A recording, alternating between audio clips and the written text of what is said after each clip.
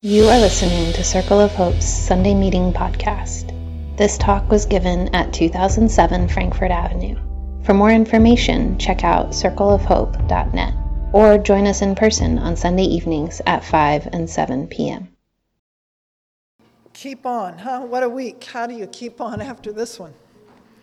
It's been tough on women, tough on people who have been hurt. It floods into my therapy office. It's been challenging me as a person who follows Jesus. I apologize if you came hoping to get away from this. I decided I couldn't. So I abandoned the other sermon I was writing after sitting on Thursday, and I wrote this sermon. Anger, rage, attacks. What do you think? Sexual violence, bullying, disrespect, butting in. It was really hard to watch. But I watched. I watched for hour after hour after hour, as I imagine some of you did as well. I watched because I'm kind of an old woman now. I'll say more about that in just a minute. I also watched the Anita Hill hearing during the Clarence Thomas confirmation 27 years ago. I watched then, weeping and enraged. I've lived through the tumult of cultural changes happening around us since the 60s. I want to reflect on how those movements have impacted me, and I think have impacted Christians generally. I feel embarrassed to have this demonstration of another entitled white man using his faith as a defense maneuver. The idea Kavanaugh put forth that he went to church like he brushes his teeth every day, that his faith is a given. Wow. I found that almost the most deeply disturbing thing that he said. But as I considered this a little longer, it dawned on me that taking our faith as a given may be the core of what's wrong here, that allows him to be dismissive and focused on the aggrandizement of power, his own power. His use of faith when he said, "I swear to God," using God as part of his defense, this is a hallmark of the problem I'd like us to consider together tonight. The Feminine Mystique by Betty Friedan was published first in 1963. I was 10 years old. I didn't read it until I was in my first year of college 8 years later, but it began a long journey for me as a Christian woman, trying to figure out my world and myself and my place or purpose as a follower of Jesus. One of the concepts that I picked up from Friedan that God really used to push me forward was her analysis of this movement in our culture away from change or growth as a focus, and instead placing the emphasis on functionality. I think she was right on the mark with this shift. My field of psychology figured in this disastrous shift rather largely. And so I think that this is an incredibly important cultural shift to pay attention to as Christians. This is what my copy of The Feminine Mystique looked like, a little book with a big message. I want to offer a little bit of history tonight as we think together about all of this. But first, a little bit of my own personal context as I came to this particular week. So here's my context. That's Joey there. She's 2. That's Josiah and Brendan. Josie's my oldest. He's almost 12. Will be 12 this year. That's Hannah. That's me and Theo. We're celebrating my 65th birthday this week. These are the people I celebrated with, and it's been a very reflecting kind of week for me. Turning 65, sort of approaching this big milestone. So I've been thinking about the world that I'm leaving behind for these little people who own my heart. So this concept, beginning with Freud, by the way, of a shift to functionality was a big deal. Friedan wrote about Freud's ideas and how they sparked a cultural shift toward functionality. Now, there's been a lot written since Freud about his perspective as a white male. He was radically biased. He was a creature of his cultural milieu. He defined women and men according to biological drives. Anatomy is destiny. Strength of body over character. Sex as a virtue, not a sin. Nothing was truly a vice anymore, so we didn't need to change. We just needed to find a way to be more functional. The goals we spent our lives on began to change then with this. No longer were we interested in the development of a virtuous self, but the development of a functional self. Stay with that. Think about that.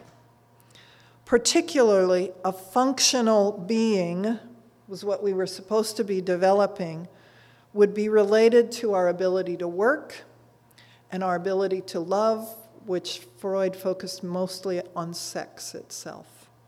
So I'm here now at 65. I'm almost 6 feet tall. I've been this tall since 8th grade.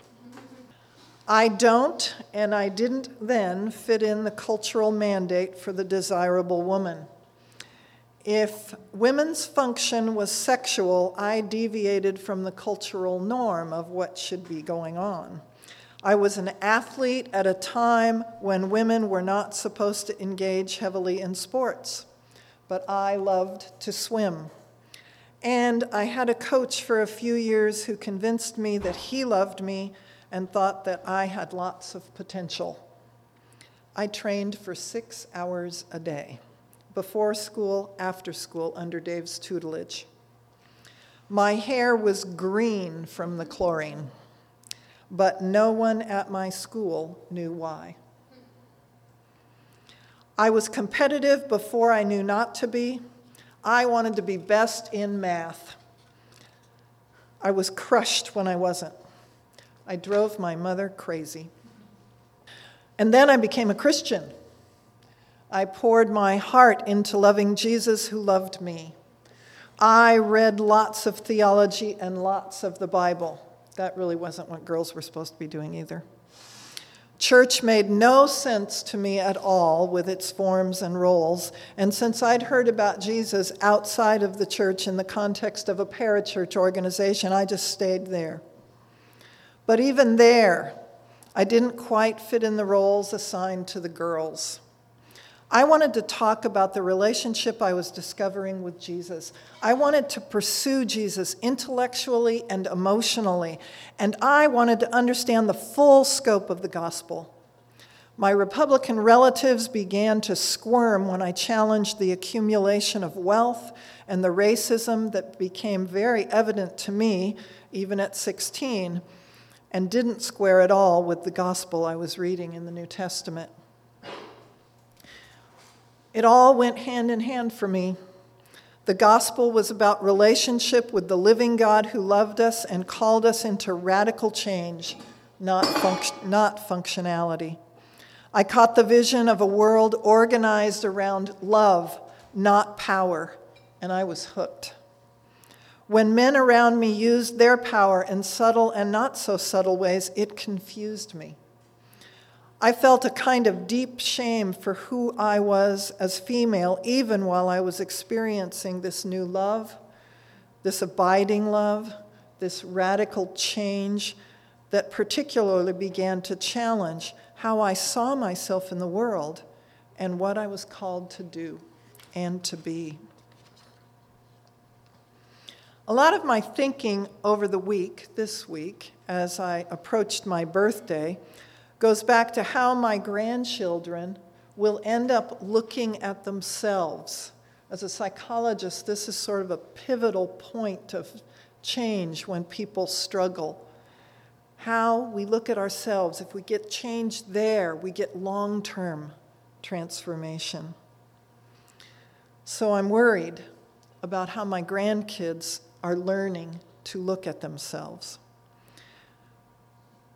It's going to be shaped dramatically by where they live and when they live.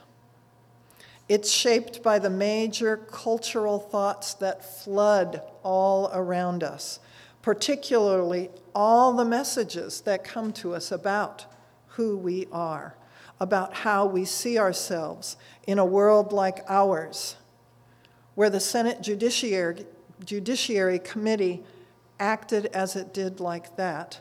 The message about who women are and what they can do or what can be done to their bodies. The message even about who men are and what they can do with their bodies. These messages are awful. They are also false. How we think about ourselves is badly misshapen. I've listened to countless women tell me stories of abuse and assault that they accepted as normal behavior. They accepted as normal behavior. This message is not a Christian message. My entire Christian journey has been about becoming more and more of who God thinks I am, rather than who my culture tells me to be. I want to repeat that. I think this is our journey, that we become more and more of what God thinks we are, rather than what our culture tells us to be. I pray often and worry more than I'd like to admit about how to teach my little people to oppose the mandates of the culture and how to turn to our relationship with God to truly learn who we are. There was an article in the New York Times near the end of August that really caught my attention. It's by Will Storr. He also wrote a book called Selfie, How We Got to Be So Self-Absorbed. And I think he's really, really onto something. Storr is tracking the shift that's taken place in our current way of life. And he, in particular, pays attention to our economies. Note this startling quote that he uses from way back in the 90s. This is from Margaret Thatcher, England's Prime Minister, between 1979 and 1990. This is corresponding to the Reagan presidency in the United States. This is a huge cultural shift that was going on. And she said it. Economics are the method. The object is to change the soul. And as Storr, I think rightly, tracks, that is precisely what has happened. As Friedan had pointed out earlier in The Feminine Mystique, focusing women's identities on their roles as wife, mother, this new term, homemaker, because she's not on the farm anymore, so now she's a homemaker, meant that the women kept buying things for the home. And this drove the post-World War II economy. It was really good for the people and the corporations that wanted to make money. It did nothing for the women or their families particularly. We shifted and became individual consumers. We became a part of this culture that was busy to convince us to buy things rather than to be related to one another as people. The economy really did become a method to change our souls. And this, I believe, is absolutely insidious and gets us to the place where we can have what we had on Thursday. Our identities are not safe. Our identities are not safe if they are based on the roles we function in.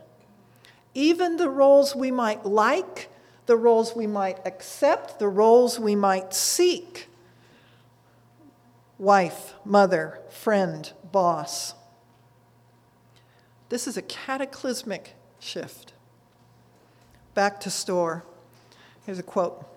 The relentless focus on the individual, combined with an increasingly harsh economic environment for the ordinary person, has proved toxic for our mental health. We individualists are great at crediting ourselves for our victories. Thus, some of you remember being called entitled.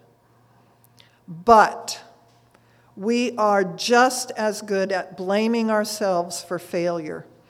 And today, exacerbated by the rise of social media, more and more of us are feeling like failures. End quote. Do you hear the chant about who you are supposed to be in the midst of this? Perfect or a failure? No other options. This or that. Please note, neither are true. They are a fabrication of an identity. They are not an identity. They are even more damaging than the former ones like homemaker because they exclude relationship. Other than the artificial relationship that is constructed between a person and a product sold to that person to make them more functional, more able to get along and get ahead. We trade our birthright for a bowl of porridge again. One more quote from the Storr article. We call such sensitivity to signals of failure perfectionism. This mode of thinking is a predictor of self-harm, depression, and suicide. A 2017 study by Curran and Hill of over 40,000 students in the US, England, and Canada found that between 1989 and 2016, the extent to which people felt that they had to display perfection to secure approval had risen by a staggering 33%. That's a third. An adult morbidity survey in England shows that between 2000 and 2014, in those 14 years, the number of adults reporting self-harm more than doubled. In the United States, rates of anxiety and depression in adolescents are rising, and despite widespread adoption of antidepressants that's been going on in our country since 1980, the United States suicide rate rose by 24% between 1999 and 2014. End quote. We are in a huge mess in our culture because we have lost our way. We are trying so hard to be functional, to fill a role we believe will fulfill us. We are laboring under an unbearable load, and worse yet, we think this burden is our freedom. So what I think we should do is take back our souls. Start by changing your thinking, and let's please learn how to teach our children to change theirs. So from now on, we don't look at anyone the way the world does. At one time, we looked at Christ in this way, but we don't anymore. When anyone lives in Christ, the new creation has come. The old is gone. The new is here. All this is from God. He brought us back to himself through Christ's death on the cross, and he has given us the task of bringing others back to him through Christ. This is psychological safety. It's here in this transformation rather than in functionality. This is the only safe identity. Our purpose is in Christ. Our freedom is in Christ. This is the heart of the gospel. We are in a relationship now with God in Christ. God is our all in all. You can't be too religious. You might be mistaken about belief or practice. It was years into my walking with Jesus before I could grasp how deeply damaged I'd been by the people who convinced me that God didn't want a woman to teach or preach. It was a long time praying before I began to see how I devalued myself because I was female. Regardless of the oppression outside of me, that internal tyrant was the unbearable, life-crushing element in my life. My own view of myself as less than, my condemning of myself when I wanted to think and write and talk and plan and direct and lead. I think that's true for all of us. We internalize these tyrants, and they create life-crushing voices within us. Christ demanded that I change this diminished and degraded view of myself. And I'll have to tell you, it didn't happen because I listened to a sermon. The sermons were still an awful lot of the condemning stuff that I know you've heard before in many Christian circles. Christ demanded it of me. He led me to the still waters and restored my soul, as Psalm 23 proclaims.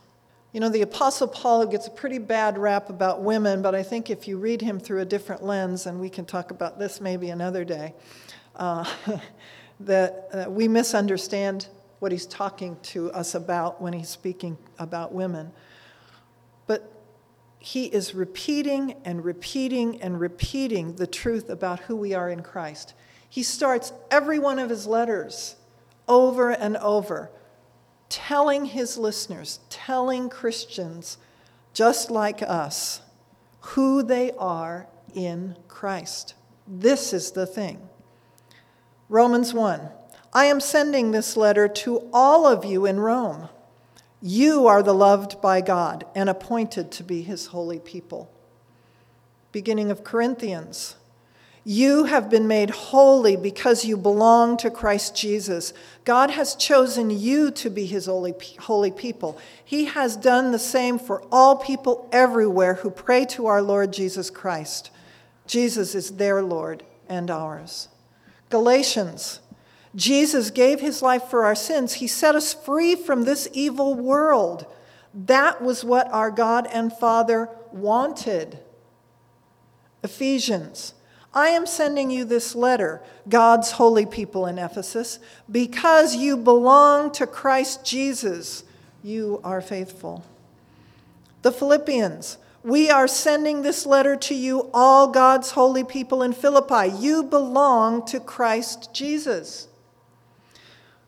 The Colossians. We are sending this letter to you, our brothers and sisters in Colossae. You belong to Christ. You are holy and faithful. Thessalonians.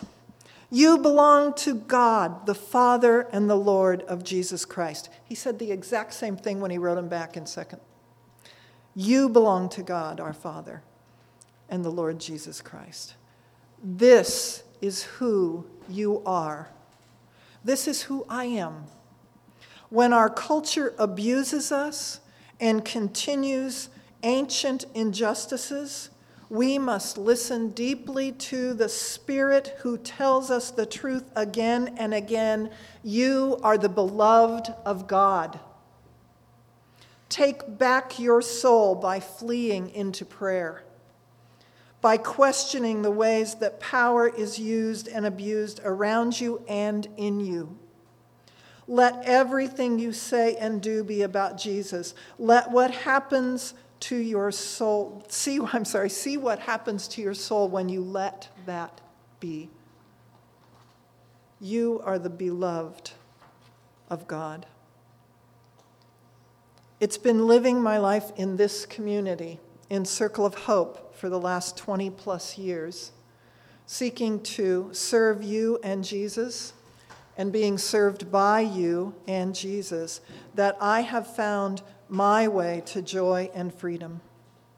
I sat in front of my television this week, weeping, sometimes shouting, but knowing that I could bear this, even if a bully who simply demands that he deserves credit and honor and position without regard for behavior wins more power, even if he does. Just by the way, can you imagine what the scene might have been like in the Senate room if Christine Blasey Ford expressed her anger as Kavanaugh did his?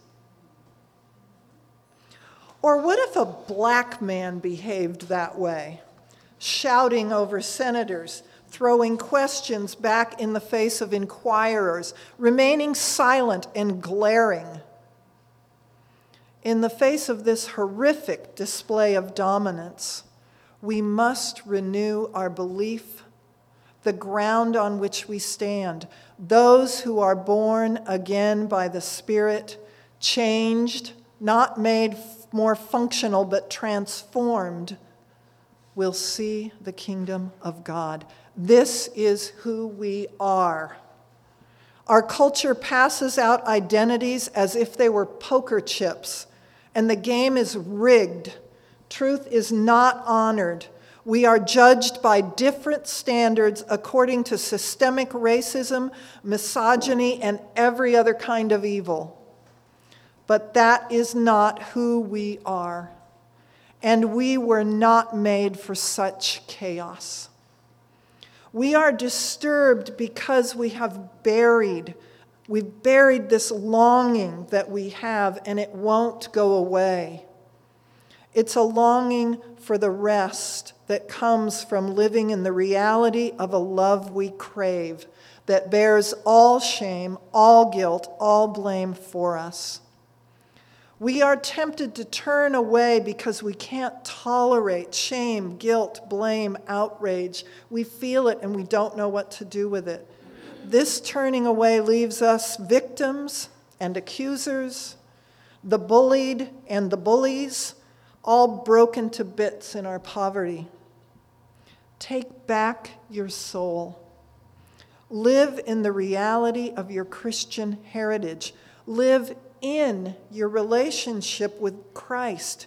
Listen to the Spirit of the living God declare you free, loved, regarded, seen as worthy of notice, known, embraced with tenderness. Go to sleep tonight reminding yourself that God is delighted in you. Wake up tomorrow morning and tell yourself again that God is delighted in you. Let's spend our week that way. Thanks for listening to Circle of Hope's Sunday Meeting Podcast. If you want to talk about it or get connected to a cell, you can find one under our Connect drop-down at circleofhope.net.